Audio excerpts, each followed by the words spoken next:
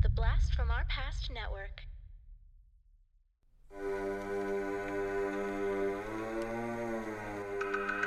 Podcasting After Dark presents TV Obscura, a deep dive into underrated and unknown television shows from our youth.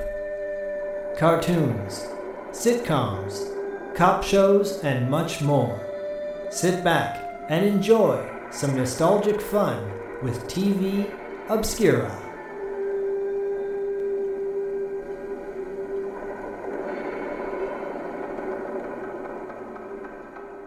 What's up, everybody? Welcome to Podcasting After Dark presents TV Obscura. I am 1/3 of the TV Obscura team, Corey, a.k.a. Sleazy C. Joined with me, as always, are my two brothers from other mothers, Zach, the Total Snackhead Schaefer, and Diallo, the Armageddon Jackson. And do you feel it in the air? Can you feel the warmth inside your heart? That's right, ladies and gentlemen. This is our annual TV Obscura Christmas episode. 2023, and boy oh boy do we have some fun ones for you guys this time. Woo woo, Rock, jingle bells, rock. Fucking Polly. Fuck you, Polly. Bah humbug, Polly. All right, this month we have 3 fun Christmas-themed shows. We are going to be tackling the story of the faithful Wookiee, a.k.a. Boba Fett's first animated appearance in the Star Wars Holiday Special. Then we're going to be going up, that's 1978. Then we're going to be going Cobra Claws are Coming to Town from G.I. Joe, 1985, Season 1, Episode 39. And finally, we are going to be discussing Have Yourself a Morlock Little Christmas, 1995, X-Men, Season 4, either Episode 12 or Episode 17, depending on if you're watching this on Disney Plus or if you're looking at it on IMDb. We're not quite sure what the discrepancy on the numbering is, but it's there. It's there, and it can be found. But guys, I know that we're recording this before it happens, but I'm going to be seeing the two of you in December, in the first weekend of December at LA Comic-Con. So by the time everyone listens to this, we have already done our LA Comic-Con thing, and we hope everyone had a chance to come out and check it out. But since we're recording it before it happens, I have no idea how it went, and I'm very excited for it to come up in a couple weeks. It was amazing. It was amazing. So good. It was so good. I loved the way that you talked up there. You love the way that I did what I did. Yeah, we was held so, that mic. Yeah, it was so strong. Thanks, guys. Thanks for backing me up and yes-anding this bit into oblivion. Well, when you pulled out your molecular reducer and larger ray and used it on the audience, that was amazing. Yeah. My rebiginator. Yeah, and then I think Jonathan from, Geekscape, he was like, "We've been snookered. Corey came in here and snookered us." He snookered everybody at LA Comic-Con. Damn right. So, Zach and Diallo, I'm watching these shows. I feel like I'm the one that kind of picked the outlier because G.I. Joe and X-Men, they both had a lot of snow in their episodes, and man, I love that so much. And both of them actually really did get me into the holiday spirit, and obviously we'll dig into it in a little bit, but do either of you guys have like any movies that you watch every year? Like just a couple, give me a couple that you have to watch every year to get into the holiday spirit. Diallo? Like the only thing I semi-regularly watch is Love Actually, and ever since my ex broke up with me, I haven't watched it because it hurts too much. Jaw feel, buddy. To think about love. But then, the only other thing I actually watched had nothing really to do with Christmas per se, but it was just kind of a tradition. I used to watch, for years, I'd watch the Star Wars original trilogy on Christmas Day, and then that kind of transitioned into watching as much as I could of Lord of the Rings. Usually, I would do one a day for over 3 days, but that's it. Nothing like Christmas, but that's what I kind of do. Well, I get the watching on Star Wars like on Christmas Day because I feel like didn't like TBS or something used to show that, or TNT, like all day long. I mean, now it's like it's Christmas Story. Everyone just watches Christmas Story on Christmas Day. But I feel like there used to be Star Wars marathons on cable on Christmas Day back in the day. There might have been. I started doing it when it was like that first like deluxe VHS set came out. Like I think it might have been the special editions, like right around there. I remember I was living in Hawaii actually at the time, and I remember getting that for Christmas, and then that just kind of every year I'd watch them all on Christmas. The ones that the VH ones that came in either the silver or the gold. The silver. Yeah, it was the silver, the widescreen ones. Yeah, I was very adamant. It had to be the widescreen to my yeah, parents. Dude. Yeah, the silver was the widescreen, the gold was the pan and scan, and I was like, nope, gotta have the silver one. Yeah. Zach, do you have any couple movies that are your must watches? Yeah, Diallo triggered a memory in me. Well, nowadays our tradition is to watch 8-Bit Christmas. I think that movie is so much fun. Absolutely love 8-Bit Christmas. If you listeners have never seen it, you can buy the physical copy on Amazon, but it's on HBO Max. It's such a fun, silly, nostalgic. It's a Christmas story for the 80s generation. It's super fun. I think Diallo, you might have watched it with us one time over at our house. Yeah, it was great. I loved it, actually.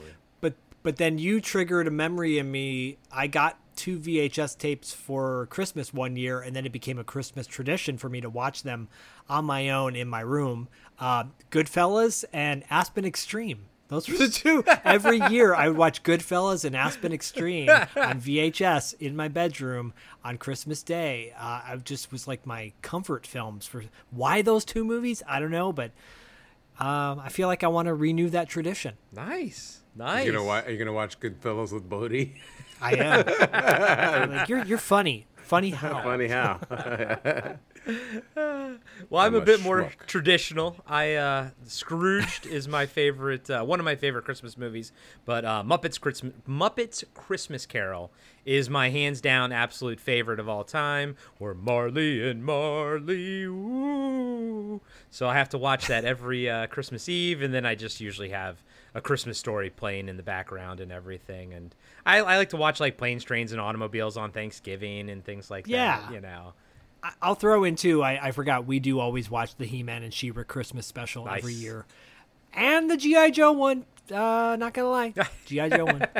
Well, we covered the He-Man and She-Ra one last year, so if you all are new to the show, new listeners, go check that one out. We covered it as pretty much a standalone episode.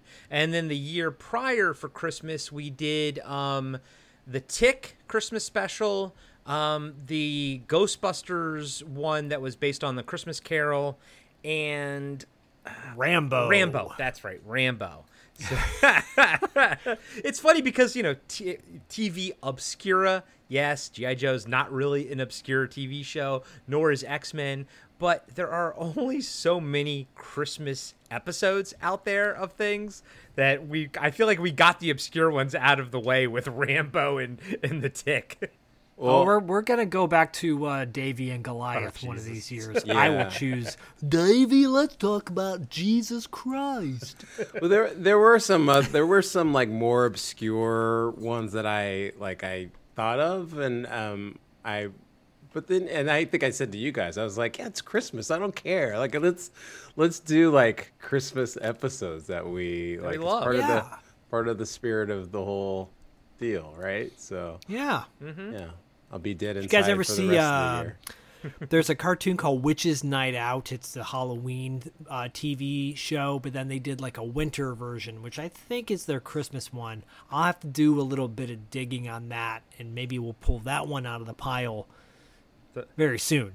The one that traumatized me the most and that I'd never want to bring to TV Obscura is the Garfield Christmas special, the one where he meets his mom, and then by the end of it she has to leave. I watched it when I was like 5 or 6 or 7 or something, and I bawled. I cried my eyes out, and we didn't have this term at the time, but now I would say I ugly cried for that one. Yeah. I'm okay with not bringing it to the table. Yeah, me too. Me too. All right, guys. But Davy and Goliath, let's talk about Jesus Christ. I've never seen an episode of Davy and Goliath. You will. You will. I feel like I only know about this show through the Adult Swim parody show of it. I think it's coming. Yeah. Okay. Well, you know what's coming right now?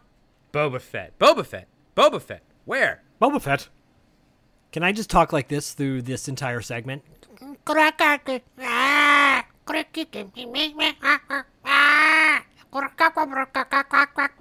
the hell is that? That's Chewbacca's son. Oh, okay. So Lumpy. It's Lumpy. So you watched. I didn't watch the holiday special, but we'll talk about it. We'll discuss it. Yeah, let's give it at least 2 minutes of audio time at some point during this. I'll see if I can find a clip or something and insert it for you. Because I was like, what the hell are you talking about? But okay. Yeah. Now I have seen the holiday special in its entirety.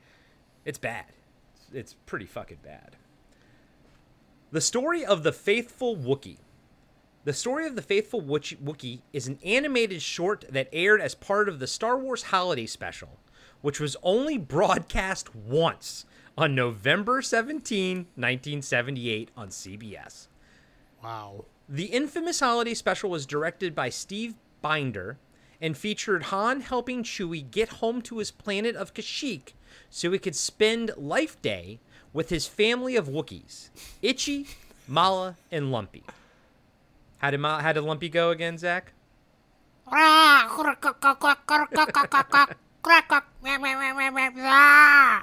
don't know. In the holiday special, Chewie's son Lumpy is seen watching this cartoon on his video book while waiting for his father to arrive. The Story of the Faithful Wookiee features the first appearance of Boba Fett before the Empire strikes back and sees him befriending Luke on an alien planet and helping him find an antidote for Han, but the twist is he's actually working for Darth Vader. The cartoon was produced by the Canadian animation company Nelvana. They are known for the 1983 animated film Rock and Rule, which they turned down working on Heavy Metal to make, the Mad Balls cartoon, the pilot episode of the Get Along Gang, and the first season of Inspector Gadget in cooperation with Deke. Star Wars fans will also know them as the studio that produced the Droids and Ewoks cartoons. Mark Hamill, Anthony Daniels, Carrie Fisher, and Harrison Ford voiced their characters, but Boba Fett was voiced here and on the episode of Droids by Don Franks, who we know as Chief Newbie in 1981's My Bloody Valentine, which, Zach, I believe we called it out when we were going through his IMDb, stuff and everything on when we were reviewing that one. I believe you did because you are the world's biggest Boba Fett fan. Oh, I would have also accepted nerd. You know how hard it was for me to not start singing the Get Along Gang? The Get Along Gang. Get Along Gang. I don't want to interrupt him, but I need to sing it so bad. It's like welling up inside of you. Listeners, you did not see this, but Diallo and I both were moving our bodies in unison to the Get Along theme song, and I looked over at Diallo and I'm like, I see what he's doing. We're on the same page. So It's the Get Along Gang, Get Along Gang. So good. It's funny. I never watched that, but I recognize the song. That show was based around Hallmark. Hallmark trade. They were like that was Hallmark's card company. They did a whole toy line, cartoon, positive kids, positive role models. Yeah. Okay, interesting. Now, Zach, did you ever watch the Mad Balls cartoon? I did. I watched the VHS version because I remember it showing up at the video store, and I love Mad Balls. And I totally forgot the Mad Balls cartoon, so we're going to have to bring that to TV Obscura. Yeah. Note to Corey, the editor, when you're going through this, add the Mad Balls cartoon to our infinite list of TV Obscura shows. That's kind of all the write-up I have for this because, guys and gals, if you've never seen it, first off, this standalone cartoon is on Disney Plus as The Faithful Wookiee, so you can find it there. It is 9 minutes long, so there's not too much meat on the bones to sort of talk about, but I think it's pretty fucking cool. Besides the whole Boba Fett thing, but with the animation and everything, I think is amazing. But real quick, Diallo, what's your experience with the holiday special in general? Did either of you guys remember watching that when it actually aired? I did. I probably was about 7 or 8 around that time. Was there a build up to it? Like, were you excited for it? It's actually, I can't remember, like, I just sort of, I remember I was at my grandmother's house and I watched it there. And I remember sitting on her bed in her bedroom and watching it. And thinking, this isn't Star Wars. Because I always remember, like, the cartoon part and, like, seeing Boba Fett. And that was actually kind of like, the rest of it was like I don't know. It was like a variety show kind of. Very much, yes, like a variety show. And I've not seen it since then, really. Like, I've seen clips and stuff, like, Since over the years. 1978. Because, like, for years it wasn't even, like, available. But, whatever. But I remember watching it, and, like, a lot of the excitement out of that was, like, this Boba Fett character. And then around that time, you could send away for, like, with the little points or whatever in the backs of the proof of purchases to get that Boba Fett, the mail order one. So it was like, oh, that's the character that was in the cartoon. And that, that was kind of it. But I don't necessarily remember, like, being aware that it was even coming on or whatever. Like, knowing who I am, I probably insisted that I be able to watch it, because if we were at my grandmother's house, I would have had to have been like, I'm watching this, and I'm the only one in my whole family that would have watched it. So I knew it was coming, but I don't remember at the same time any of it. I just remember sitting there watching it. So, yeah. Okay. Yeah. Well, I think that's pretty telling. I'm sure that your mind just buried it out of pure trauma. Zach, you've seen it most recently, so I just want to say, for me, I owned a VHS copy, a bootleg copy that I got way back in the day, late 90s, at a horror convention down in the dealers area, and watched it. I've seen it twice, maybe, but yeah. Never really feel the need to ever watch it again as a whole. B. Arthur is pretty great in it, but other than that, the Boba Fett cartoon is probably the best part of it. I mean, it truly is, and it's what we've all been told, and throughout time, like, that's the only sort of redeeming quality about it, even though a lot of it is not canon anymore, really. Like, just all kinds of little weird things that I kind of took note of, and we'll talk about.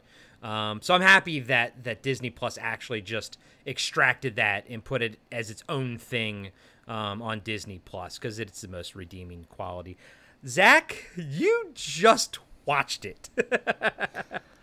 I put myself through torture watching this show, and I can see why Diallo blocked it out from his memory, because it is god-awful bad. Like, I mean, I tried so hard. Like, even the songs, I'm like, whoa, Jefferson Starship is in this, and Diana Warren, not Diana Warren, but yeah, Diane Warren, I think. Diane Warren, like she was singing in it or something. Like the music act, yeah, it had music acts in it. Yeah, right? yeah. Jefferson Starship was in it. Yeah. Diane Carroll sounds right. Black actress, right? Yeah, Diane Carroll. Yeah. Okay. Yeah.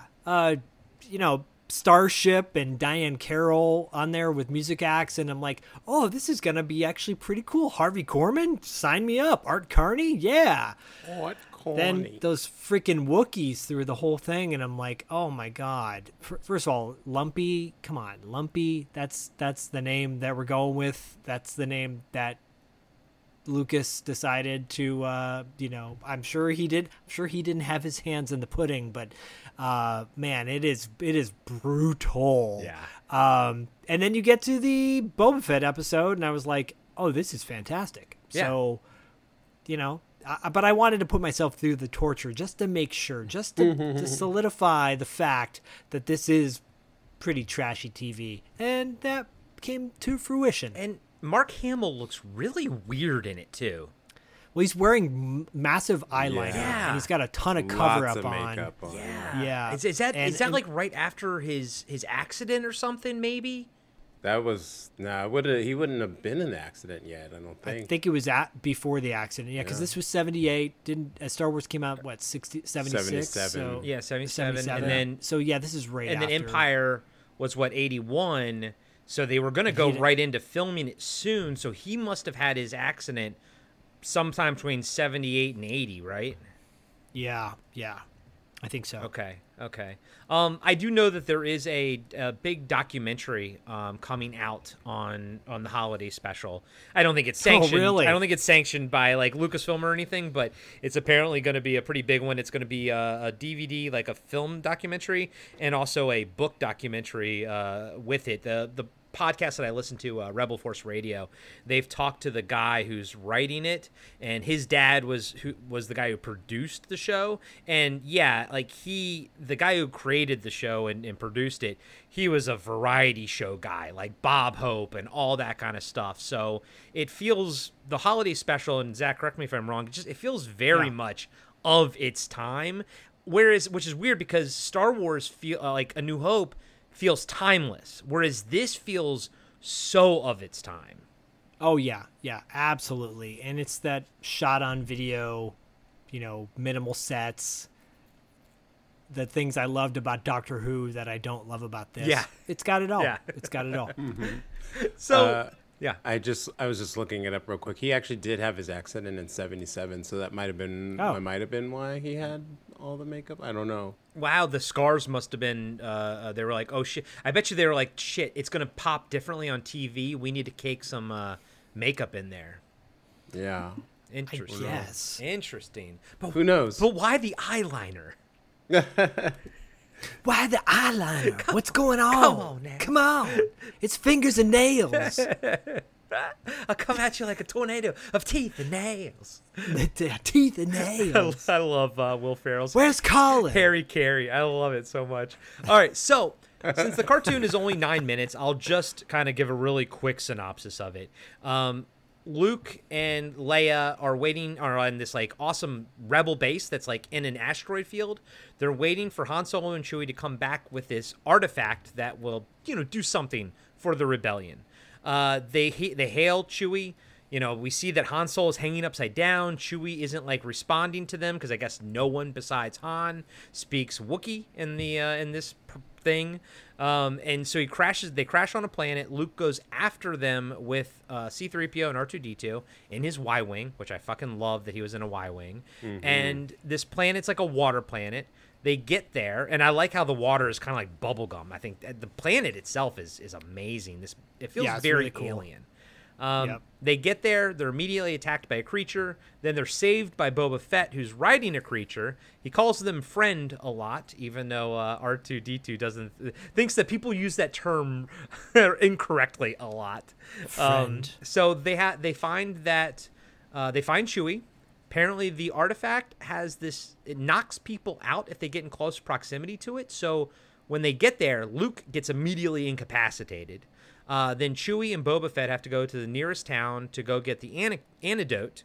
It's like, Imperial occupied town. They get the antidote, but while they're doing that, Boba Fett sneaks away and contacts Darth Vader that he has Luke and the rebels and everything, and Darth Vader wants him to earn the trust so he can go back with them. When they get back, but of course R2-D2 intercepts that message. When they get back, they revive Luke, they revive Han. Han looks the weirdest out of all the animated characters here, with his eyes squinted shut. He looked like Brock from Pokemon. I was like, what the hell? He does. And then R2 tells them, what Boba Fett is planning, and then Boba Fett kind of just makes a hasty retreat, saying, "I'll catch you later, guys." There's no even shootout. And that's it. That's all she wrote. It is 9 minutes long, but I think it's absolutely stunning. I think the animation is beautiful.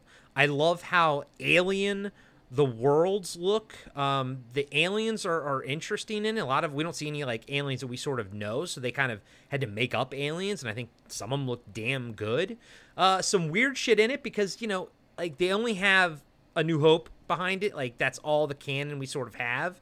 So we see like alien writing on the screen, but it doesn't look like Aurebesh that we sort of know now. And then there's this weird captain's log voiceover that happens that is so very Star Trek, where they even say like Star Log, and I'm like, ooh, that was weird. And then Boba Fett, obviously his design, he looks similar, but his color palette is very different than what you see in the movies. It's like this weird, very grayish teal, bluish teal, like a very light color, and then yellow and some grays and stuff. From what I understand, they chose that color palette because it would look better on black and white TVs, which were still pretty predominant in 1978. So they chose that so it could sort of pop better. But I mean, overall, I loved it. Oh, and then you see, if you watch The Mandalorian now, the Mandalorian's like disintegrator gun that he used like in the first season or whatever is very much taken from Boba Fett's shock stick that he has at the beginning of this. That's why it looked familiar to Yep, me. yeah, exactly.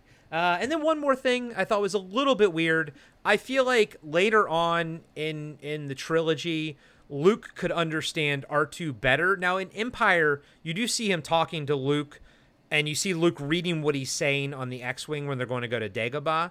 But I feel like once he gets to Dagobah, he starts talking to R2. And then even in Return of the Jedi, they just give they don't even do anything with like a translator. And then so much so that in the sequels, Rey could like just talk robot. And now it seems like in the Disney era, some people can just understand robot speak essentially. So it was kind of weird in this where there were huge like translating problems, like no one understood anything R2 was saying, and like he had to be translated like 100%. And then like no one understood what Chewie was saying except for Han Solo. And I was like, okay, all right. So there's like these weird things that like just kind of get, hammered out later on as the franchise grows. But they didn't know at the time. They were just doing, what they were doing. So Diallo, give us your thoughts on this one. I mean, you said everything. It's 9 minutes. You literally said everything. It's a little tricky for me to talk about. It's hard for me to contain my emotions and thoughts sometimes. Let him out, babe. Let him out. Yeah, and I'm in this strange space in my life where I spent most of it loving Star Wars, but after watching Ahsoka, which I actually thought was really good, but I also had this feeling of like, I think I'm over Star Wars. And watching this actually kind of like triggered me. You're like, I'm done. Because I was watching it and I was just like, it just took me back to like when Star Wars was just like, we had the one movie and when we all were like obsessed with the possibilities out of that. And then that like, even the special, the whole special, as terrible as it might have been, like it was like the thing that we had to add to the lore. I remember when they popped in on the Muppet Show. Mm-hmm. Yeah. And it was such a like event to see those things because it was just so rare, right?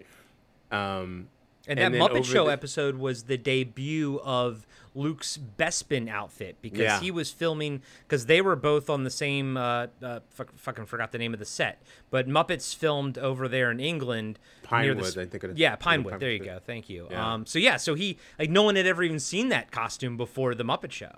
Mm-hmm. So, and then over the years, stuff gets added in and, I don't know, like Star Wars just, to me, it just is like this poorly executed lore, and so I was just watching this and it triggered me. I feel bad to like, I'm not saying Star Wars is terrible at the same time. It really it's really weird because Ahsoka I thought was good, but I also was just like, you know what, like I'm just like I'm done because it's watching, because I think what was triggering me was,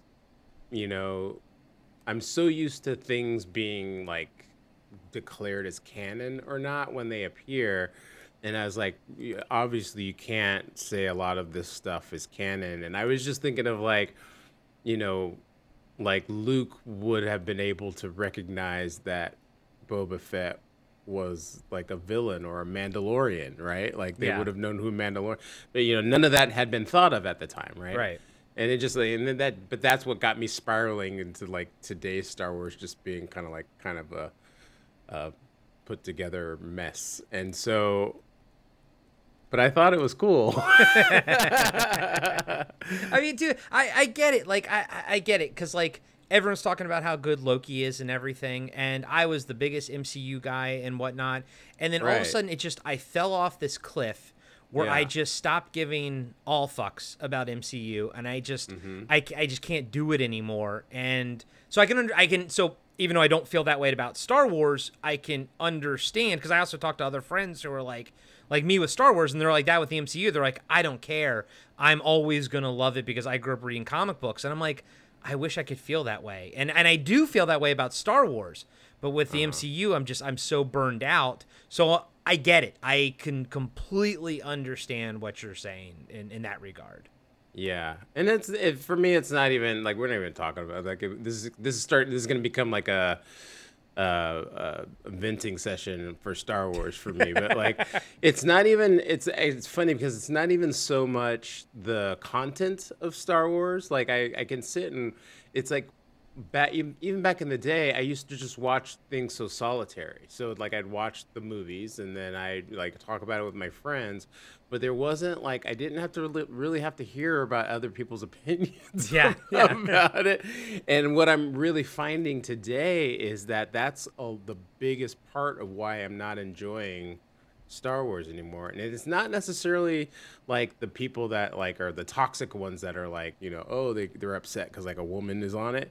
I mean, it's literally like the hyper fandom where like I'm watching episode 4 of Ahsoka and some guy walks across the screen, and then for the next like week, they're these people are just telling me about the lore, and you needed to watch Rebels, and you needed to watch. Are you talking this about and Rex, that. Captain Rex being on the screen for 1 second, and everyone, Yeah, and it's like, it's just like there's a painting hanging and on a wall, and then they just go into all this lore about stuff, and it just started to make me realize that like there's people are more into stuff that didn't actually happen on screen than actually what happens on screen. And it's just like, I don't know, it's just like to this point where I just like, I can't take it. I watched Ahsoka, I thought it was cool, but then it was just like, no, but you don't understand the 3 witches and they went here and I'm like, dude, like that wasn't in the freaking show. Like I don't, you know? Anyway. But Boba Fett cartoon was cool. All this goes back to the Boba Fett cartoon. It actually does though, because like I said, like as I was watching it, and it just made me remember when things were just more Simpler like times. Yeah, I was watching it, and it was like it was cool to me. Like I thought it was cool when like Luke was wearing the jacket that he's wearing at the end of A New Hope. And so then my brain started to go like, oh, they were like trying to, you know. They were trying to do the next part, and so that like, and I liked, like you said, I liked when that he was flying the Y-wing. It felt like it was also it was interesting because it almost felt like this was a direction Star Wars could have gone in, and they just like they didn't, right? So they did this, they weren't really happy with it or whatever, and then they went another, because it was very like fantasy. They were like trying to find the amulet or whatever.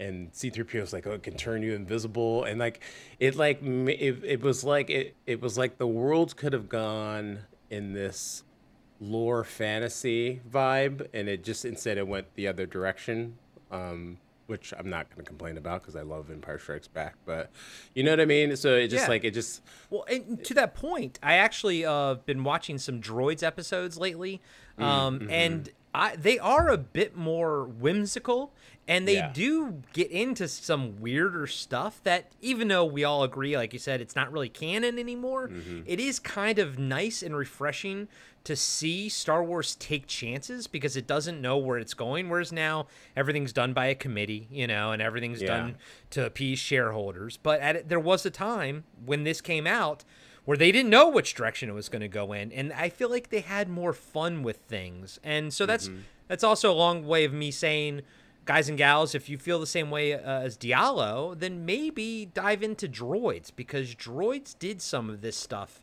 some weird shit. Like, one point R2 gets shrunken down and C3PO has to like put him into like his chest and stuff like that. I'm like, because it was, because shrink ray. And this won't be the only time we talk about a shrink ray this episode. But that's the kind of stuff that they have fun with in the droids episodes. And when I was younger, I didn't really like that kind of stuff. But now that I'm older, I enjoy the whimsy of that. Yeah. So that's where That was yeah. a very weighted I didn't even know. diatribe. I kind of didn't know it was going to go that direction. But it was kind of was on my mind when I was watching it. It was like, when they, seeing Boba Fett was cool. Like seeing how the design of him was a little bit different. I noticed he had like a little third eye on his helmet, which like was kind of weird. And they refer to him as Darth Vader's right hand man. Yeah. So it's like you could see that they were like, this was a version of a direction that they wanted to go in at a certain point, and then they just didn't. They went in a different direction when it came to actually putting it on screen. But it just made me long for another time, and it made me a little bit more, because I don't like a lot of the stuff that. Like Star Wars has done since. I know you guys like the prequels, but I just think the prequels on. I'm not. Oh, I don't like the prequels. I do. I love the prequels. That's okay. He does. Yeah. But yeah, that's a buffet. Yeah. But it's not even so much like the prequels as they exist, but it's sort of like all of these story elements that come in from all over the place, and it's not really coordinated, and then what we end up happening is we have, especially in the Disney era, we have these series that come out that basically serve to fill in plot holes for stuff that somebody else did that didn't make sense. Yeah. Right. And it just breaks my heart. Zach, what are your thoughts? Let's see if I can wrap this up in 3 minutes. It was good. I liked it. It's content is content. Like if it's good, it's good. If it's not, it's not. And watching it with a 9-year-old, where like his expectations are way different than someone who has put this in their whole life. It's Star Wars is life to some, and to others it's not. And this was fun. It was whimsical and silly, and but also felt like it could have been canon moving forward. But clearly Lucas is not the genius everyone paints him to be, because it's like there's all these moving parts. So I liked it. I thought it was cool. Han's face was odd to me. I was like, yeah, it's Brock from Pokemon. That's where they got that from. But it was cool hearing all the actual actors doing their parts. And the animation is so dreamlike and reminds me of that Spartacus cartoon that I love so much. It's just where it feels like a fever dream. And it's super short. It's 9 minutes. Has nothing to do with Christmas, but it's a part of or nothing to do with the holidays. But in a way, it does, because it's a little present from a 90-minute shitfest TV show that is just god awful. So yeah, Disney knows that, because they, like you said, they put that as a standalone episode. I watched the full episode. So in that standalone, did they chop out the parts where little Chaka or Lumpy or whatever the hell his name is? They chop him out of that. Yeah, it just goes right into it. Yeah, The yeah. It was just the animated thing, and that was it. Yeah, because that's jarring when like suddenly you cut back to. I'm like, oh my god, this is terrible. Who thought this was good? Who thought this was good? You know, with his little he's totally a little kid nowadays. That an annoying kid that they put a headset on to shut the hell up so he can play his video game so they can have a quiet meal. I've seen those families at dinner. Yeah. Fortunately, my son is not one of those, but I know other parents who have kids like that. So, yeah. That was your Nostradamus moment, that in the future there will be children on little tablets that their parents don't have to deal with. So there you go. Yeah, no, I liked it. Done. The only thing I'll wrap up and say, I was impressed with, I mean, this is 78 and Empire's not going to come out until 81, but they like get Boba Fett's like sort of speech pattern right in this. And I don't know if that influenced like how he talked in Empire Strikes Back, but I just thought it was interesting that even though it's not the same voice actor as Empire Strikes Back, he sounds like Boba Fett, like the way he talks, sort of that monotone talk and very sort of quick bursts or whatever. I just thought it was interesting that they got that right out of the gate, and then it was like, did they just use that as the template for how he talks in Empire Strikes Back? Yeah, it was really interesting to see. Just like it was again, it felt like reading comic books a lot. You get like this intro to a character that you knew would be like a big deal a little bit later. Yeah. But in some ways, it felt like a workshop. They were like workshopping the character. See what works here. Yeah. Yeah, and it felt like, I mean, he had a lot more personality than he ever had in the movies. Yeah.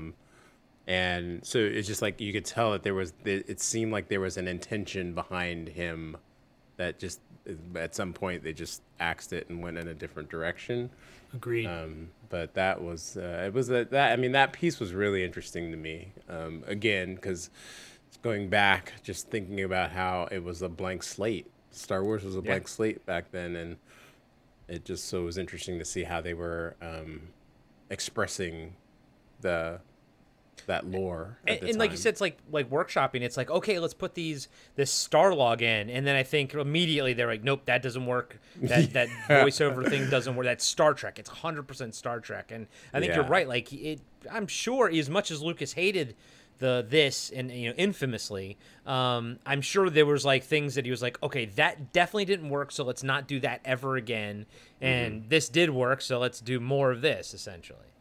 All right. Empire Strikes Back was 1980. I don't want to. Oh, okay. Was that? I thought we thought it was 81. Okay. You got the year wrong. I feel like somebody out there is gonna hear it and then like, no, they're like right now they're listening and they're like, no, and I wanted to like acknowledge. That Good job. You got to cover your bases. Yeah. So save me from getting an email, strongly worded email. Yeah. Zach, are you ready to fight for freedom wherever there's trouble? G.I. Joe's there. Hey, everybody. Co-host Corey here. I just wanted to take a second and say thank you to all of our Patreon members who help support the show. Each month, they get access to The Carpenter Factor, Wrap Up After Dark, and all kinds of other fun exclusive content. You can sign up for our Patreon over at patreon.com/podcastingafterdark. Again, that's patreon.com/podcastingafterdark. Other ways you can help support the show and help us grow is leaving us a 5-star review on Apple Podcasts or Spotify. We also have a merch store where you can pick up a t-shirt or two, as well as some other fun items. You can find every link to our podcatchers, to our merch store, to Patreon, everything at podcastingafterdark.com. That's podcastingafterdark.com. Now back to the show. Happy holidays from Wild Weasel, you Christmas turkeys. I sure am. It's G.I. Joe Christmas special. It's a bummer that Transformers never had a Christmas special. They really dropped the bot on that one. You said it, from 1985, season 1. Episode 39, some say 33, depending on which site you go to, the G.I. Joe fandom site, because maybe they don't include the miniseries. Oh, okay. I don't know, whatever. It doesn't matter. It was in the first season, and it's awesome. Cobra Claws are coming to town. Cobra Claws are coming to town. The basic synopsis of this episode is that Cobra uses a shrinking weapon so that they can pull like a Trojan horse inside a Joe base to take over the Joe base, steal their equipment, frame Joe's by taking over, what is it, Liberty City? What's the name? Oh, that was like Keystone City. Keystone City. Yeah. By taking over Keystone City. I was like, Diallo, isn't that where the Flash is from? Yeah, the OG Flash. That's why I was still stuck on that. How dare they? And Marvel owns GI Joe, so at the time, anyways. So there's they were biting off of DC. The writer, I mean, you'll probably go over it, but one of the writers of it was a longtime comic book writer, I think. Oh yeah, I believe so. Yes, yeah. The Joes attack Keystone City Cobra has intentions to take over Keystone City with GI Joe equipment to make it look like the Joes did it, to frame the Joes. The Joes obviously thwart this attack by getting the upper hand, getting the molecular reducer and enlarger that Destro created, that he gave to Firefly, which Firefly broke. Shame on you, Firefly. And then Destro breaks it again. And in the process of this, the G.I. Joes find their Christmas spirit. Mutt is kind of one of the featured Joes in this, and he's down on the dumps. Christmas isn't the same to him because, his parents were too busy to include him in holiday cheer. They didn't even let me even decorate the Christmas tree. Junkie. He said didn't have too much time. They didn't have time for good old Mutt. It's okay. And Roblox trying to cheer him up by making his turkey dinner. And hold on, dude. Smack your lips and feast your eyes. Roadblock cooked you a big surprise. Yes, it is, and of course he calls Baroness a witch when you have a feeling he meant something else. That witch has a way with the laser ray. Right. I wrote them both down. This episode is filled with, I'll just run down the Joes that are featured in this. CoverGirl, who is a pleasant surprise from Scarlet and Lady J. Yeah. I think Lady J came on towards the tail end of the first season and then obviously was predominant throughout the second season. Dusty, and first thing Bodhi noticed, he's like, they're in the middle of winter at a winter base, and Dusty is in his full Desert Storm regalia, and he's like, why is he dressed for the desert when they're in the winter? I'm like, it's the G.I. Joes, Bodhi. What do you expect? He goes, oh yeah, that's right. Oh yeah. At least they're wearing Shipwreck. jackets, at least, because I hate it when a Joe, like someone like Quick Kick, will go out into the snow and have no problems, but at least they put him in the jacket. Yeah, so everyone's featured in their winter gear, which as a toy, a G.I. Joe nut, I always was bummed that they didn't sell like that version of them, which I think Super 7 with their $80 toys now are coming out with winter versions of the Joes, which is pretty cool. Anyways, Shipwreck and Polly gets enlarged and saves the day at the end. And it's really that's one of the big parts of this episode is Shipwreck's bird, Polly, is the one that kind of saves the day for the G.I. Joes by interfering with Cobra Commander. At like Rodan size. Yes, at Rodan size. Like I said, like we said, Roadblock is in this episode. Mutt and Junkyard and Tripwire, Blowtorch and Tripwire and Wild Bill. And Duke? Tripwire, and of course Duke, yeah. Tripwire is at the base in the episode, but when they go off to attack Cobra, he's suddenly gone from the episode, which is a bummer because I really like Tripwire. Someone's got to stay and man the defenses, dude. I guess that's a good point, yeah. Was he the one that was shooting? He shot the enlarger gun a little bit He later? did the That was- molecular reducer Okay, enlarger. yeah. Let's use the full title when we Flaying we in referred- the reimbiginator. yeah. So, and then on the Cobra side, of course, it's Major Blood and Cobra Commander, who has his hood and like his metal mask, and he's also has his hood at one point. He goes casual. Yeah. He puts his hood on when they're not attacking. Destro, snake robots, which I always love. Yep. And there's a great moment where Duke blasts a snake robot in the face so it explodes in the back. It's amazing. Face. Firefly, of course, one of my favorite Cobras. Mine too. And Zartan and his Dreadnoks. And in this episode, there is holiday cheer. There's references to Jingle Bells Rock is sung throughout by Pauly. It's You gonna talk? CoverGirl utters this great line, "What's gotta be's gotta be." I wrote that love one down line. too. And, I was like, sage advice. Yeah, I was like, they said that back then. It was- Yeah. it's like And of course, Duke is a ladies' man. CoverGirl makes a move on Duke, and Bodhi's like, "Whoa, that's sus! Isn't he with Scarlet?" And I go, "It was a kiss on the cheek. They're friends." And of course, everybody at the end is happy that Cobra has been defeated. G.I. Joe saved the day, except for Shipwreck because he has this love-hate relationship with his bird. Mutt finds his Christmas cheer at the end because, hey, when you kick Cobra's ass on Christmas Eve, why not have a little bit of cheer in your life? And that's the basic outline of the show. Cobra Claws are coming to town. It doesn't get any better than seeing Cobra Commander standing in front of a Merry Christmas sign, basically telling everybody he's going to take over the world. Yeah.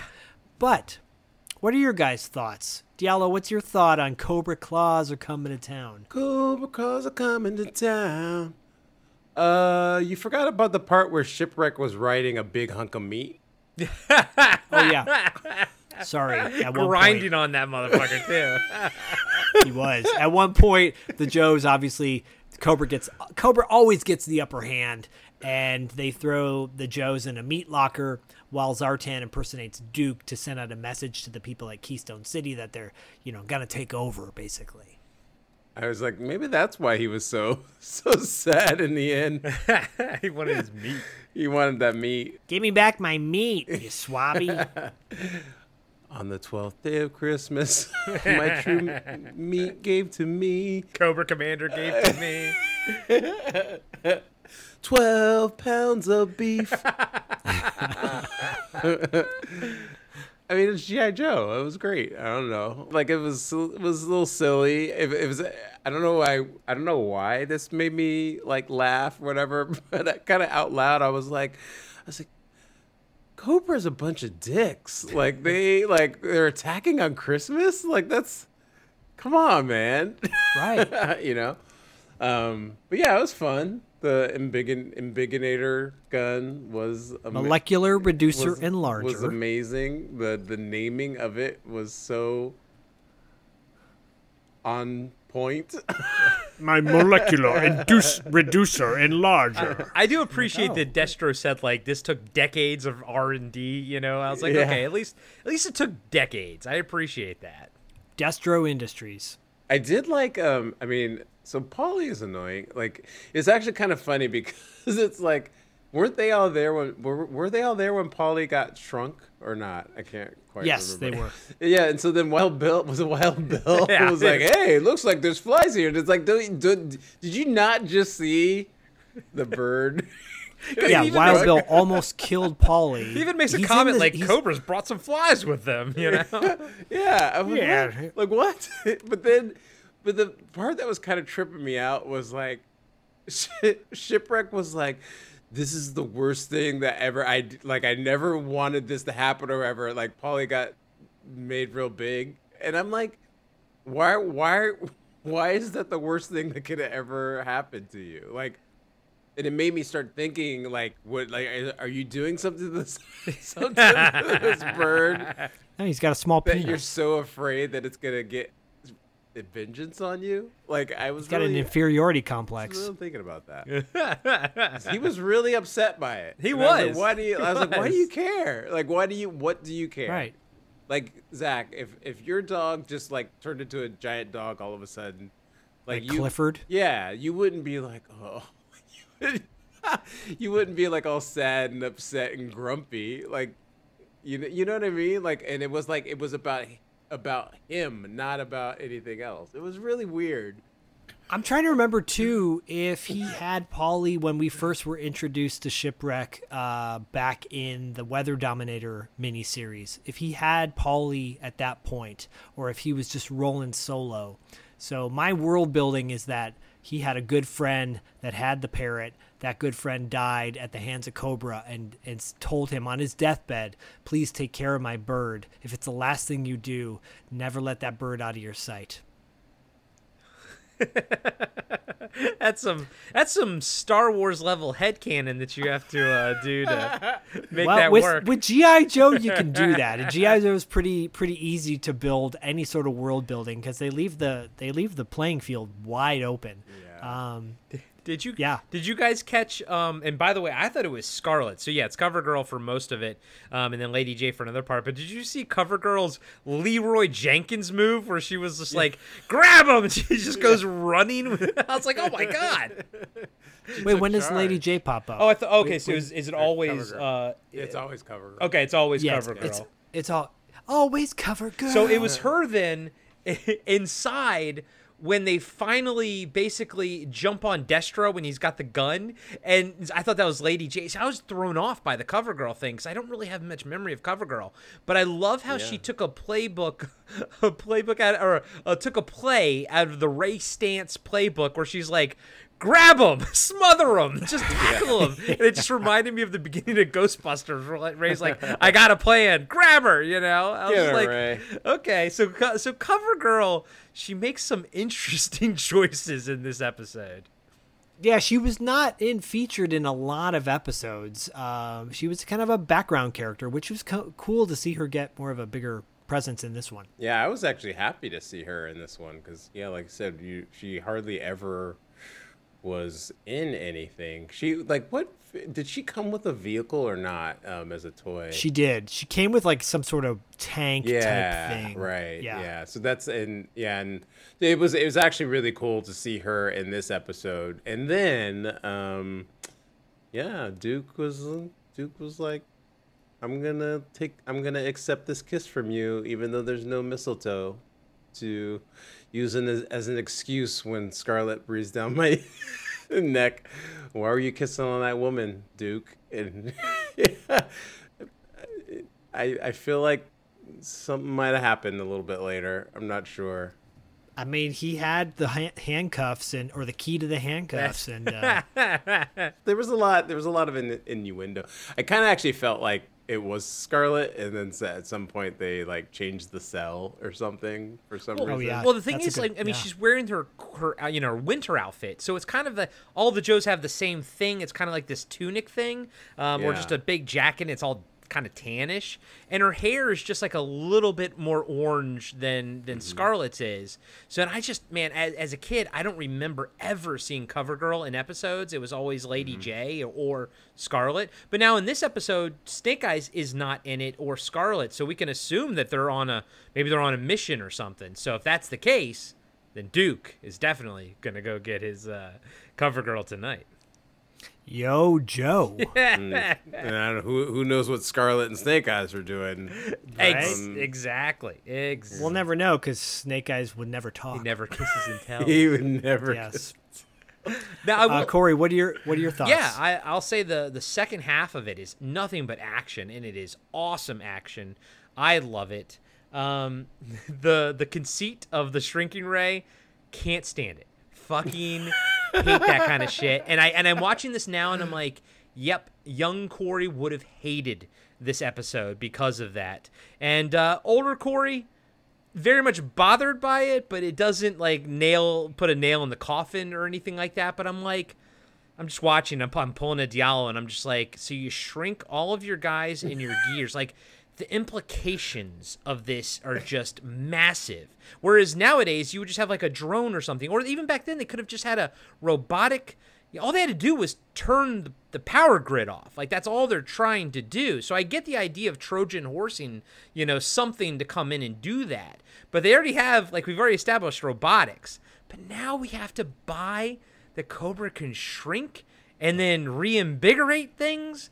I'm just like, and then you can make them even bigger, so that way you could then just make an army of giants. And I know that we saw something like this in the G.I. Joe comic book that we reviewed last year, where the bats got big and like giant, but that was because they were using Aladdin's lamp that they found, which weirdly I can buy that. It's the fact that they used the Honey I Shrunk the Kids device. It's just, man, but that's only like 10 minutes of this, or maybe even 5 minutes of like this 22-minute episode. But I'm like, again, the implications are massive. All the things that they could do with this. But of course, the device breaks, so they can't use it again, Well, it would have been cool if they made some reference to, capturing Dr. Pym and using his Pym particles to make this molecular reducer enlarger. But they didn't. And if you have that, why didn't they just shrink the Joes instead of putting them into the it's just, and it's because I'm a commander, not a genius. Yeah, I mean, and I get it, guys and gals. I get it, So ultimately, I think it's a super fun episode. I actually think I like it more than I probably would have when I was younger because of that. But since I got past that, the second half of it, it's like almost 12 minutes of just pure action in the second half, which is awesome. And it's really good action too. And it's one of those episodes where the animation is a bit better. It's one of the better animated episodes. I love that. And the only thing I have to say is, because I've also been watching a lot of, because I got the Chow Factory DVD box set of the Sunbow G.I. Joe stuff. And boy, oh boy, did I forget about the opening with the giant flying Cobra city thing, because all I remember seeing the mothership, mothership thing, all I remember seeing in syndication is the G.I. Joe the movie intro, where after that movie came out, I feel like they tacked that intro on to all the syndicated shows, because that's all I saw. I feel like at some point that was the only intro I ever saw, was the Statue of Liberty one. You won't see that on the Sunbow DVDs. It's that intro. There's like 3 separate intros, because the last one they did at the tail end of the series was with Sergeant Slaughter. Getting off and battling Serpentor basically. But then the first one is the first I don't know, 20 some odd episodes. It's a different intro, and then but the in between, it's the one with Lady J and Flint and all those guys. So they got to feature all those characters, and the intros are always so great. And this episode is, it's textbook. It follows the Joe playbook to a T, and it kind of gets crapped on a lot because people are like, oh, it's, like you said, it's so silly, but it's nostalgic fun. Like, it's 80s Christmas episode. Any show like this that has a Christmas episode, I just love, because it's so absurd, and it's got a big hunk of meat in it. So what do you want? And dude, like you, Firefly is one of my favorite Cobra characters. So cool. And one of my favorite G.I. Joe characters. And I love seeing him and Wild Weasel do their jobs at the beginning when they get the toys like in there and everything. They do their jobs. It's refreshing to see Cobra people like not fuck up. And that ray you're talking about, that gun will be a similar one is used in Worlds Without End, the 2-parter that I always talk about. So that one traumatized me as a kid. That one and the one where Shipwreck is in that town and everyone melts and turns into the stuff. Those 2 episodes are when I learned that cartoons could actually freak me out as a kid. Yeah, we might have to do a G.I. Joe specific episode of like most traumatic episodes, because Worlds Without End is that 2-parter is gold, and that the one with Shipwreck's great too, and the one where Dusty becomes a traitor is pretty good also. Yeah. Yeah. No, it's awesome shit. Anyways. But yeah, no, I mean, I love G.I. Joe too, and it definitely had the Christmas feels, which I like. And I hadn't seen this episode probably since I was a kid, so like seeing Cobra Commander standing in front of the Merry Christmas, I was like, everyone posts that on Instagram, like all the 80s, Everyone. pages post that image on Christmas Day and everything like that. I'm Right. like, oh, that's where it's this episode. That's where it's from. Yeah. Merry Christmas, you turkeys. Hey everybody, Corey here. I just wanted to let you know that we'll be right back after these short messages. Hey everybody, I'm Tim. And I'm Dean. And we're the hosts of Talking Back. We're a retro-based podcast covering movies, comics, video games, and more. Check us out every Monday where we hit the rewind button and dig into some of our favorite content from the past. We like to keep things fun, lighthearted, and informative. Do you feel like you need more nostalgia in your life? Then check out Talking Back. We're available everywhere podcasts are found.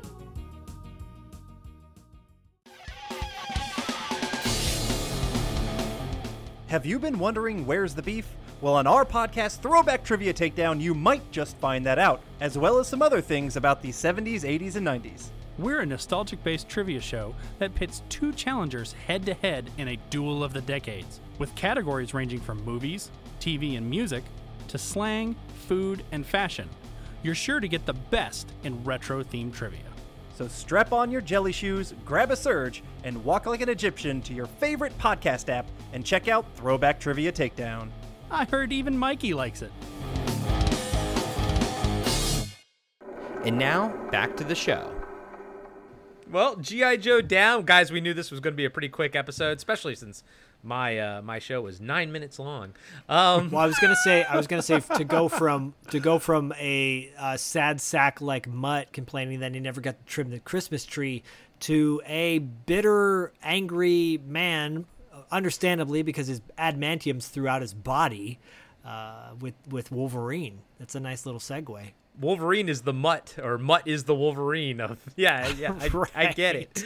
But Diallo, you want to take us into probably the most Christmassy of all three of these shows, because I feel like the X-Men one, even though the G.I. Joe had a lot more action to it than the X-Men one did, I feel like there wasn't the point wasn't quite there as much as in the X-Men one. The Christmas spirit is definitely there with this one. So Diallo, take us into Have Yourself a Morlock Little Christmas. Yeah, I'm not going to belabor the point because there's no way I'm going to win the argument, but it's like this episode and the Christmas, the G.I. Joe episode are sort of like why for years I would say that Die Hard is not a Christmas movie. Because this sort of typifies what Christmas is in this actual story, whereas that just happens to take place at Christmas. Right. But I don't engage in that conversation anymore. People are very passionate about it. I'll let them have their fun. But anyway, yes. So the X-Men, this is absolutely not obscure. Yeah. At all. I was just like, you know what? Like, I really love X-Men. So, wanted to do this Christmas episode. So the name of this episode is Have Yourself a Morlock Little Christmas. Xmas. Because there's a war on Christmas, I guess, so you can't say it. Even back in 1995. Yeah, I remember like in the 70s, people having that conversation. So anyway. Little fun fact: Larry Houston was the director of this episode, and he was on my panel last year at LA Comic-Con. I remember that. Cool. Yeah, it was really cool. Is aired December 23rd, 1995. Actually, I kind of feel like this might be why the whole numbering thing is happening, because they might have like aired it at a certain point out of order. Oh yeah, okay. To hit Christmas, and maybe that's why it's coming in like weird. I mean, that's a sweet spot. If they landed this episode on the 23rd, that's awesome. Right. So, but like it might have been like the 12th episode Yeah. in the season. Yeah. And they just, but it was actually They shuffled production things order around. was 17. Yeah. I was really wondering about this because like on Disney Plus, it's episode 17 and everywhere else it was like 12. Yeah. So, the story is about, we kind of open up in Xavier's mansion and everyone's getting ready for Christmas. Gambit is trying to make some delicious food using spices, and Jean Grey is... Being a white bitch. I didn't want to go No, really she's in there, being- and no. I'm like, yeah. She's being such a fucking white person. She's Dude, like he- you can't put that spicy garbage in my food. And I'm watching this now, and I'm like, oh my god. And then she's like cooking with broccoli. And he's trying to. I was just like, dude, I know. I saw it. And I was like, fucking white people, man, He was just trying to put some spices in into their lives, you know. and she wasn't having it. No. She was like, it's probably the origins of the Dark Phoenix. It came from this. Came from saga, Gambit. She was like, we're not having that. Oh man. Anyways, they're decorating the tree. Cyclops can't sing. He was like singing out of tune. And Jubilee, Wolverine's running around all grumpy, and 'Cause he's Jubilee, Wolverine. yeah, Jubilee decides, hey, let's go shopping. Maybe that'll cheer you up. Retail therapy or something. Because she knows Logan so well. Yeah, but it's actually funny because it's like Jubilee's origins actually, like, she debuted in a mall. She was like a mall like orphan or something like that.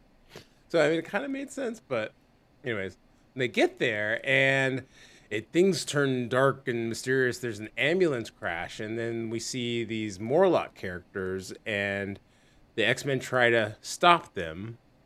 A fight breaks out, and eventually we find out that there's a new mutant named Leech, or a new mutant, I'm sorry, a Morlock named Leech that is sick. So the X-Men end up going there. Storm is actually the leader of the Morlocks, and she's been absentee, mother I to them. totally forgot about that storyline with Storm being the leader of the Morlocks. Yeah, I will never forget it. Actually. There's this whole back and forth about that. She isn't really, like, these Morlocks are like kind of suffering without a leader. And then they want she wants Wolverine to use his healing factor blood to try to help heal Leech. And then there's a whole rigmarole about getting Hank Beast to come in and be a doctor and all kinds of stuff. Anyways, it kind of works out in the end. And then Storm ends up passing the baton, so to speak, to Callisto, who was the original leader of the Morlocks and the founder of them also. I actually have written down the story in the form of "'Twas the Night Before Christmas," if you guys want to hear it. Yeah, go for it, buddy. You took the time. Do it, man. It might run a little long. That's all right. That's okay. Go for it. 'Twas Christmas with the X-Men, a festive affair, decking the halls with Rogue, Jubilee, and Scott with flair. Scott tried to sing, a terrible sound. Jubilee sought Logan, jingle bells to expound. In the kitchen, Remy and Jean had their spat. Cajun spices clashed with Jean's culinary chat. In his lab, Hank brewed a Yuletide brew, while Xavier and Aurora watched the joyous crew. A blast, a disturbance, a cranberry glaze mess. X-Men rushed to the scene in Christmas distress. Logan arrived, finding it all a false alarm. Disturbed by good cheer, he sought a calm. Jubilee convinced him to shop with delight. In the stores, she beamed. Logan just wanted the night. Ice skating at Rockefeller, joy and despair. Sirens wailed, something was in the air.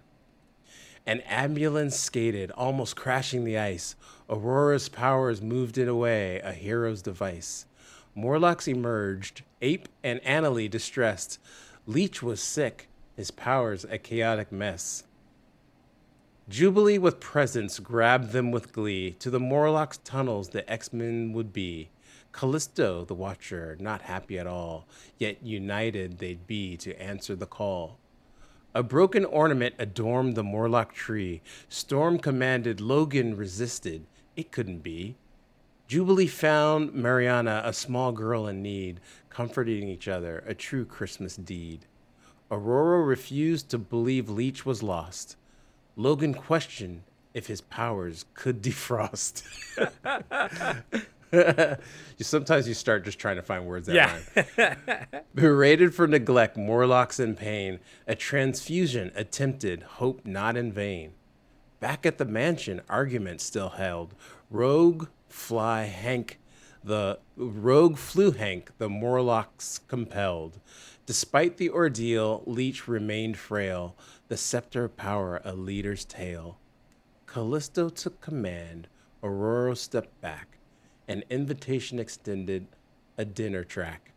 Jubilee gave presents, a gesture so grand, autonomy for Morlocks, a gift unplanned. Remy and Jean, unhappy with the fate, yet Xavier praised Jubilee, making spirits elevate. A Christmas tale with mutants, a story profound, in the spirit of giving, joy and love abound. Hey, good one, buddy. Merry Christmas.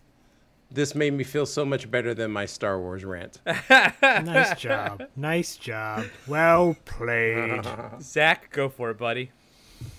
I mean, everything Diallo said is my sentiments exactly. I will say, don't let anyone spray you in the face with cologne. If they do, you have every right to punch them back.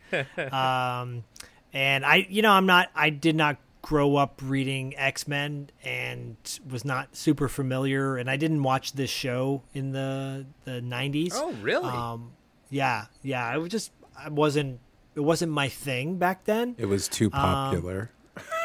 I think so. I think a little bit of it was like, I was like, I don't know. I was really into, we talked about this, Punisher more at the time, Daredevil more at the time. And so I was like, it just wasn't my thing at the time. So I'm glad I actually watched this last year with Bodie. We were looking for Christmas cartoon episodes. That's why when the pre-planning of this episode, I was like, have we done this one before? Because I remember watching it with him then, and he didn't like it that much then, but then we watched it now and we liked it much more now because he's older. He gets it. He gets more the theme. And every time I see Beast, I can't not think of Kelsey Grammer. I'm just like, oh God, I don't want that to be Kelsey Grammer. But no, it was so much fun.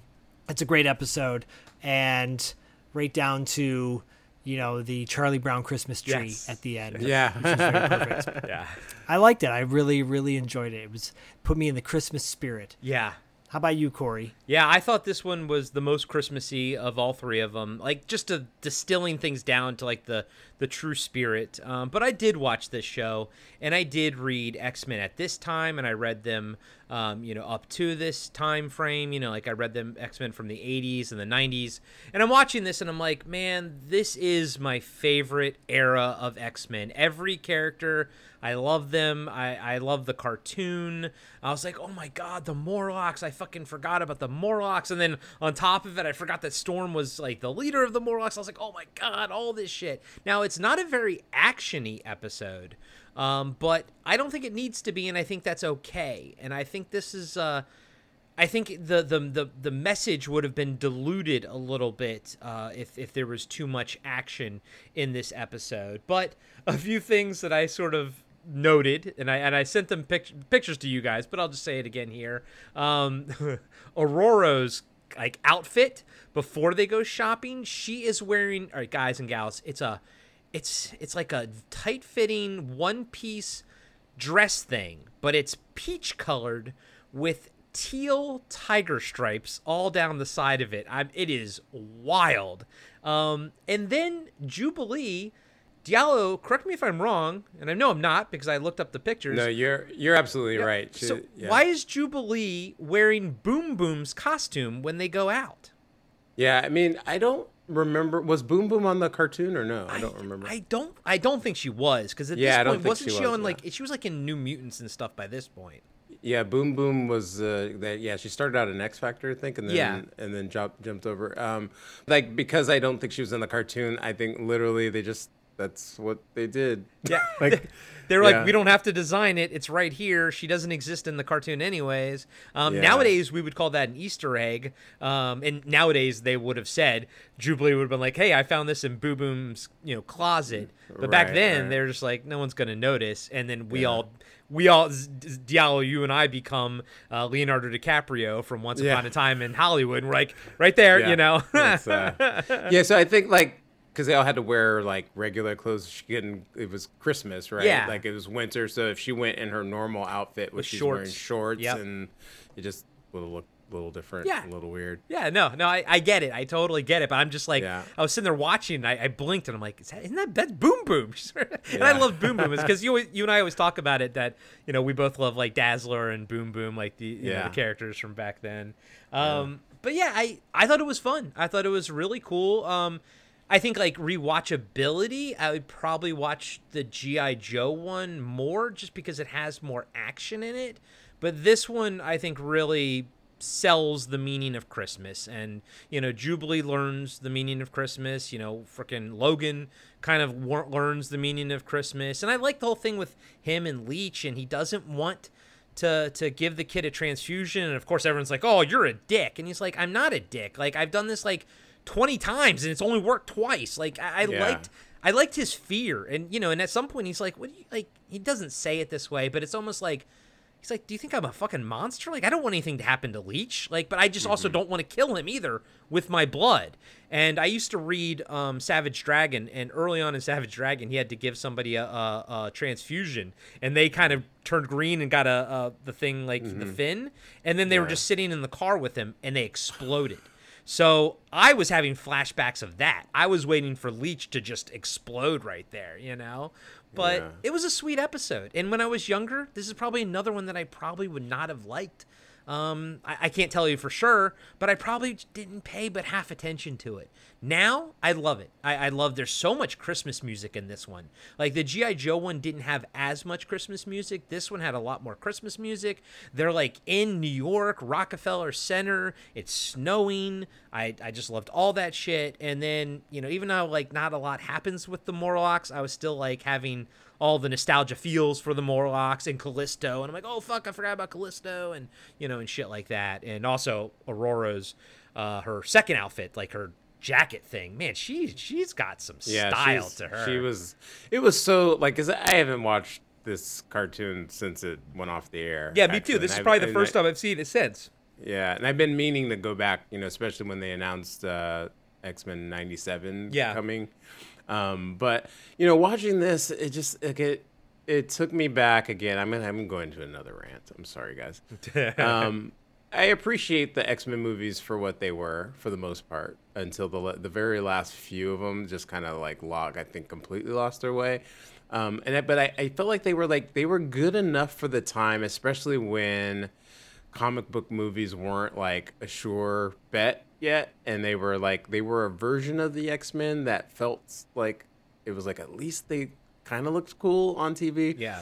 But like watching the cartoon, like this cartoon is to me is like the best representation of the X-Men outside of the comic books. Like it just like it's able to encapsulate like all the characters, the storylines. Because that's one of the things that the movies especially tend to do is they get so stuck on just like one or two storylines, and it's like so Wolverine heavy that they skip over the myriad of characters that the X-Men universe has, and storylines that the X-Men have had, like the Morlocks, who we've never seen in the movies at all, right? And it's always ends up being the Phoenix Saga, like every time, right? It's kind of like how DC can't not do Flashpoint because that's like all we have. Yeah, and they just do it over and over and over again. But there's so many stories that the X-Men have had, and they've done so many. They remember when they were like in the Outback, and that was when I was reading the comics. Yes, yeah. What's his name? Gateway. Gateway. Yeah. And we're like when they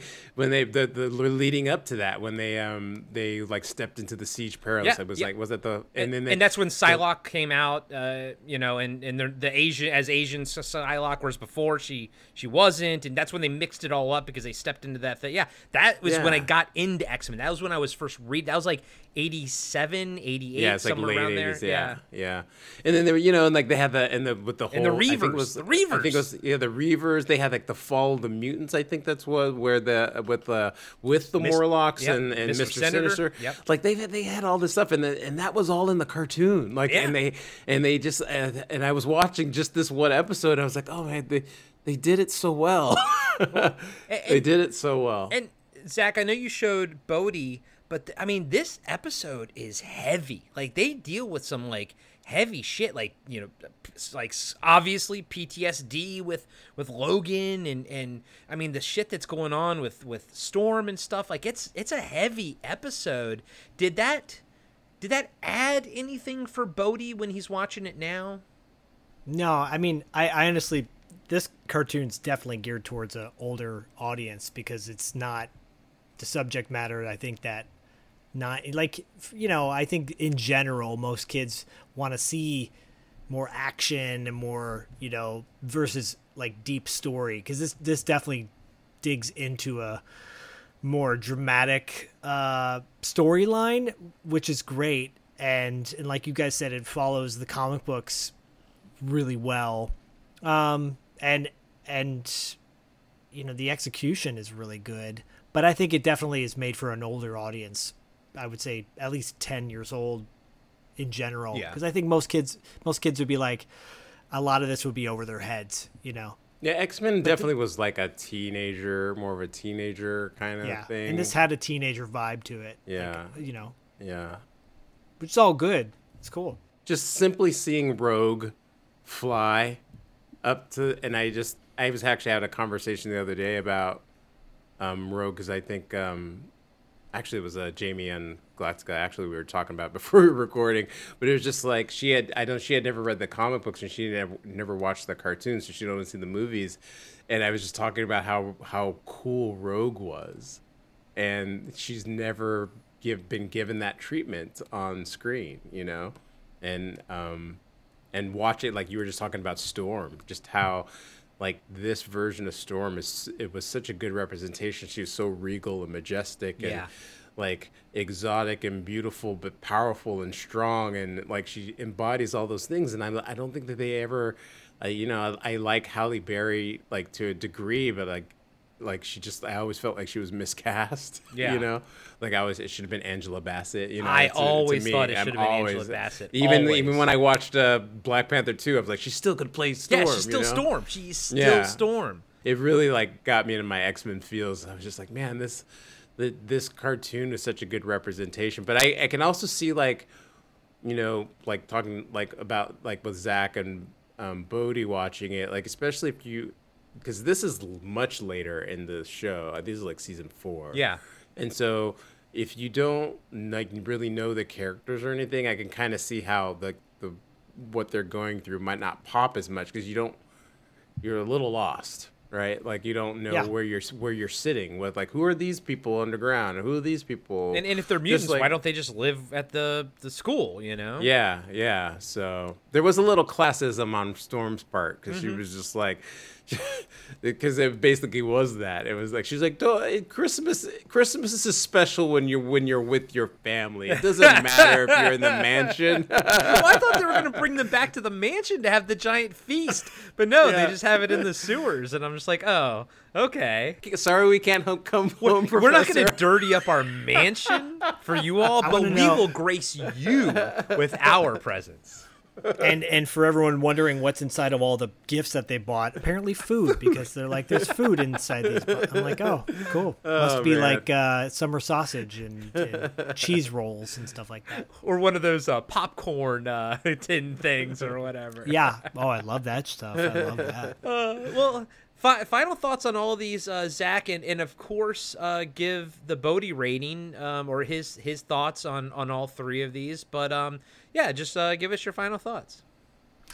Yeah, I was, overall, it's nice to see three totally different episodes that have, no connection whatsoever. But one being totally not Christmas related, one having holiday cheer in it, and the other one being more Christmas centric. It was a lot of fun. It's also from three separate decades, which was cool. We always seem to do that, but not like coincidentally. Yeah. It just works out that way. And I think, Bodhi preferred the G.I. Joe one. That's his favorite because he's grown up with G.I. Joe. He loves G.I. Joe. He loved that Boba Fett one. He thought the animation was really cool. Yeah. And the X-Men one he liked. It was just, I think a lot of it was over his head, especially with storyline. And we've never really delved into X-Men because that's the other thing too about the X-Men movies per se. If you're going to you can show a Marvel movie from, the past 10, 15 years, but those X-Men movies are way more mature than a lot of the Marvel movies are, like Ant-Man, for example, which is super kid-friendly. But the X-Men movies are just a little bit more intense and darker, and I'd rather just show him the cartoon if I'm going to show him anything, if he wants to watch something versus read about it in a comic book. That's my thoughts. Okay. Yeah, I think I kind of had the same thing happen with my nephew when I showed him the Transformers movie a couple years ago when we first started having our, him spend the night and we show him movies and stuff and everything. And I just, it's like, hey, let's watch Transformers the movie, yeah. He's just like,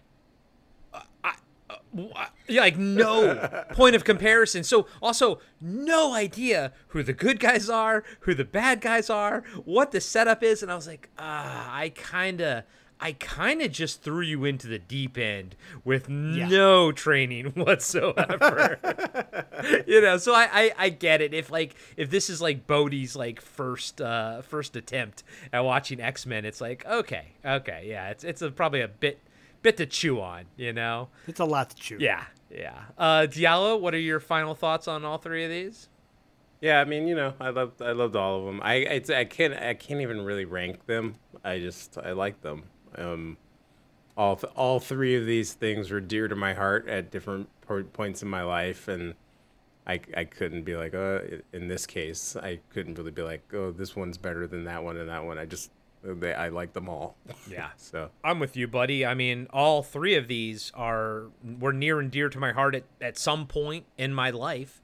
So it is nice to kind of go through all of them. I think at this point, because I've seen more G.I. Joe stuff recently because of the box set that I have and everything, I was a bit more, I guess, shocked by the X-Men stuff. So it was a bit more engaging for me because I was like, oh my God, Morlocks, oh my God, Callisto, oh my God. Like all these things were kind of like flooding back. Whereas G.I. Joe, I'm still I've always been in that world, essentially.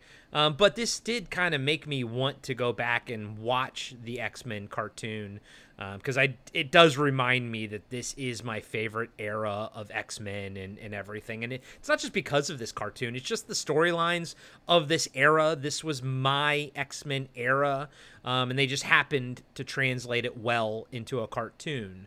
I still think ultimately, I like G.I. Joe as a cartoon better, maybe at this point. I say maybe because I'd have to rewatch, X-Men to sort of give that fully, dive into that fully. But yeah, I think all three of them are cool. But I will give the edge to the X-Men one. I think it was the most Christmassy. It got the idea across of what was important about Christmas. And I think I really appreciated that. And I don't think I would have appreciated that when I was younger. I think I probably would have been like, and I'm sure I did think this, oh, there's no action really in that episode. Whereas now I'm like, good job, guys. Good job just getting the spirit of Christmas, across with, all these Morlocks and everything. And for, hiding, giving us a little Easter egg of Boom Boom's costume in there. Yeah, X-Men cartoon was one of the first cartoons that was like, story arc focused. Yeah. And it like when after you really get into it, like you really get into it. Yeah, And because you have to watch. It's I mean, one of the first cartoons where it had arcs. It had season finales and all this Yeah. kind of stuff, and character things that happened to a character would translate over, and you could not watch that cartoon in syndication. Like you had to watch it in order. Yeah, actually, and it's making me think like the morph character in the first episode. I think that might be a little too heavy for a kid to watch. Actually, so Yeah, X-Men aren't Yeah. for kids, man. That's the cool thing. But G.I. Joe is, and is Galactica actually for kids? No, probably not. I was Absolutely trying to not. make a segue, but are you guys covering any Christmas episodes on Galactica? Actually, any Battlestar Galactica Christmas episodes? It's sort of. We just actually finished season 2, so Lay Down Your Burdens Part 2. So it's the start of the new Caprica arc on Battlestar Galactica, which kind of Christmassy because it's all cold and snowy on the new Caprica. So that was the because I watched those with you. That was when they were like the web series or something in between the seasons or whatever. Yeah, the webisodes were kind of like in between season 2 and 3, and then season 3 starts kind of the actual storyline. Okay. So, yeah. Okay. Yeah. Yeah. So yeah, Galactica. Actually, it's kind of crazy. We're in season. We're going to be doing the webisodes, and then we're going to do season 3, and we're like, I don't know. We're like halfway done. Kind of crazy on our way to Earth. Awesome. Damn. Yeah. Yeah. So. And Zach, do you have any Christmas stuff going on at $2 late fee and Territory Marks this month? We do. Over at $2 late fee, we're covering Rocky IV, a wintry plethora of music and montage and snow. no easy way out. And that'll coincide with our interview with Vince DiCola and Kenny Merriweather. Vince DiCola is back on the show, but he's going to be doing some live performances with his guitarist Kenny, and recreating maybe some of the songs that you might have heard in the Rocky soundtrack or Transformers perhaps. But that'll be the follow-up interview. And then Territory Marks this month. Well, we hot off the heels of Dustin and I going to see the premiere of The Iron Claw, the Von Erich film, which drops in December. Paul and I are dedicating the whole month to the Von Erichs, and we have a very special interview coming up at the tail end of December. I don't want to talk about it just yet, but if you go to our Instagram, and if you sign up to Patreon, you'll find out way ahead of time. But we have a really fun interview potentially locked in. Actually, it is locked in. It's locked into the end of the month. That coincides with 80s wrestling. Nice. So a lot of fun stuff going on in Territory Marks. Nice. And $2 late fee. That's awesome. And Zach and I have, of course. Oh, I have one more thing. We interviewed Jill Scholen to talk about Babes in Toyland, the 1980s holiday film starring Drew Barrymore, Jill Scholen, and Keanu Reeves. She has some funny stories about that. That's a little bonus episode that's going to be on this month as well. Nice. We're busy over at $2 late fee. Yeah, always, and we're busy at Podcasting After Dark as well because we Hells have our yeah. we have our Christmas movies coming up. We actually haven't even recorded our last movie review of November because we're recording this so early. But we have full month of Christmas episodes. We got this, so yeah. So the holidays are in full swing. Zach and I are wrapping up The Carpenter Factor, though. So swing on over to Patreon, patreon.com/podcasting after dark, to check out The Carpenter Factor and also to vote on who you want to see us do next. Or cover next on our A Tour de Force tier. We have a poll between two people. We are going to consider, or one of the two will be either Don Coscarelli or, Zach? Stuart Gordon. That's right. So we're either going to cover Don Coscarelli or Stuart Gordon. Stuart Gordon next season. Just because I know we've talked about considering Wes Craven and we're going to do him, but we just came off of a 2+ year John Carpenter dive, and Wes Craven's will be probably just as long, and we wanted to do something a little bit shorter in between. So, and I don't feel like covering Music from the Heart with Meryl Streep. I really don't. I mean, no offense to anybody who likes that movie. It's all good. It's like doing Mr. Holland's Opus on Podcasting After Dark. Come on, guys. I mean, we'll get to Wes Craven eventually. Mr. Holland's Opus is like one of my all-time favorite movies. Tell you what, Diallo, if anyone comes ever, you can sign up to the $20 tier on Patreon, and you can select Mr. Holland's Opus for us to break down scene by scene. If someone wants us, and we will definitely do that. Included with Music from the Heart. Can we do Krippendorf's Tribe? No. I actually Mr. Holland's Opus is great. I love that. I love that movie so much. There's a little part of it that now when I watch it, it's a little problematic. It doesn't quite hold up to today's standards of, But for the most part, it's a great movie. I forgot. I just started my other podcast, yet another movie review you didn't ask for. So I wanted to drop that in. By the time this comes out, I will have done. I'm going to go see Marvels tomorrow, so I'll have a review up for that. And I'm getting through Loki, so I have a review for that. And maybe I should do a Christmas movie. Yes. Maybe you should give me a movie to watch, to review. Isn't there a Christmas movie coming out soon? There was one I just saw. Oh, what about John Woo's new movie, Silent Night? Silent Night. That's right. John Woo. It's airing at the Arrow tonight, actually, and I had no idea until my friends were like, "Hey, we're here." I'm excited for that Joel, one. Joel Kinnaman was there. Yeah. Maybe doesn't Femme I don't know when French it love comes him? out. I will be able to watch Silent Night possibly in the theater because my wife has a huge crush on Joel Kinnaman. Huge lady boner for him. Lady boner. I mean, that too. Yeah, dude. So I want to see that movie so bad. I'm excited for that one. Maybe we'll get a chance to see it when I come out and visit. That'd be fucking fun. That'd be cool. Yeah. If all of us saw it together. Jesus. Hire a babysitter. That'd be cool. Yeah. All right, guys. Well, Merry Christmas. Happy holidays. We hope everybody enjoyed this episode of TV Obscura, and, go check out all the shows. Go check out $2 Late Fee and Galactica Actually and all the other stuff. I'll have links to Diallo's new podcast and everything in there, as well as Galactica Actually in the show notes.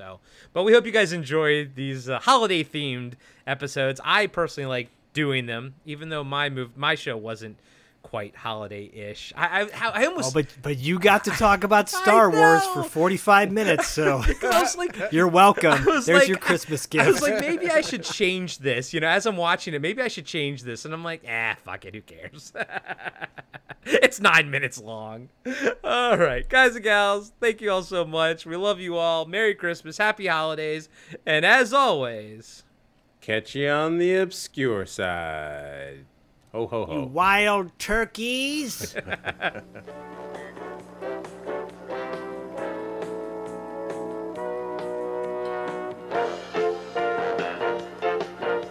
Be sure to subscribe to Podcasting After Dark and give us a 5-star rating on iTunes. Support Podcasting After Dark on Patreon. Follow us on Instagram and Facebook at Podcasting After Dark. And visit us next time for another installment of Podcasting After Dark with Corey Stevenson and Zach Schaefer.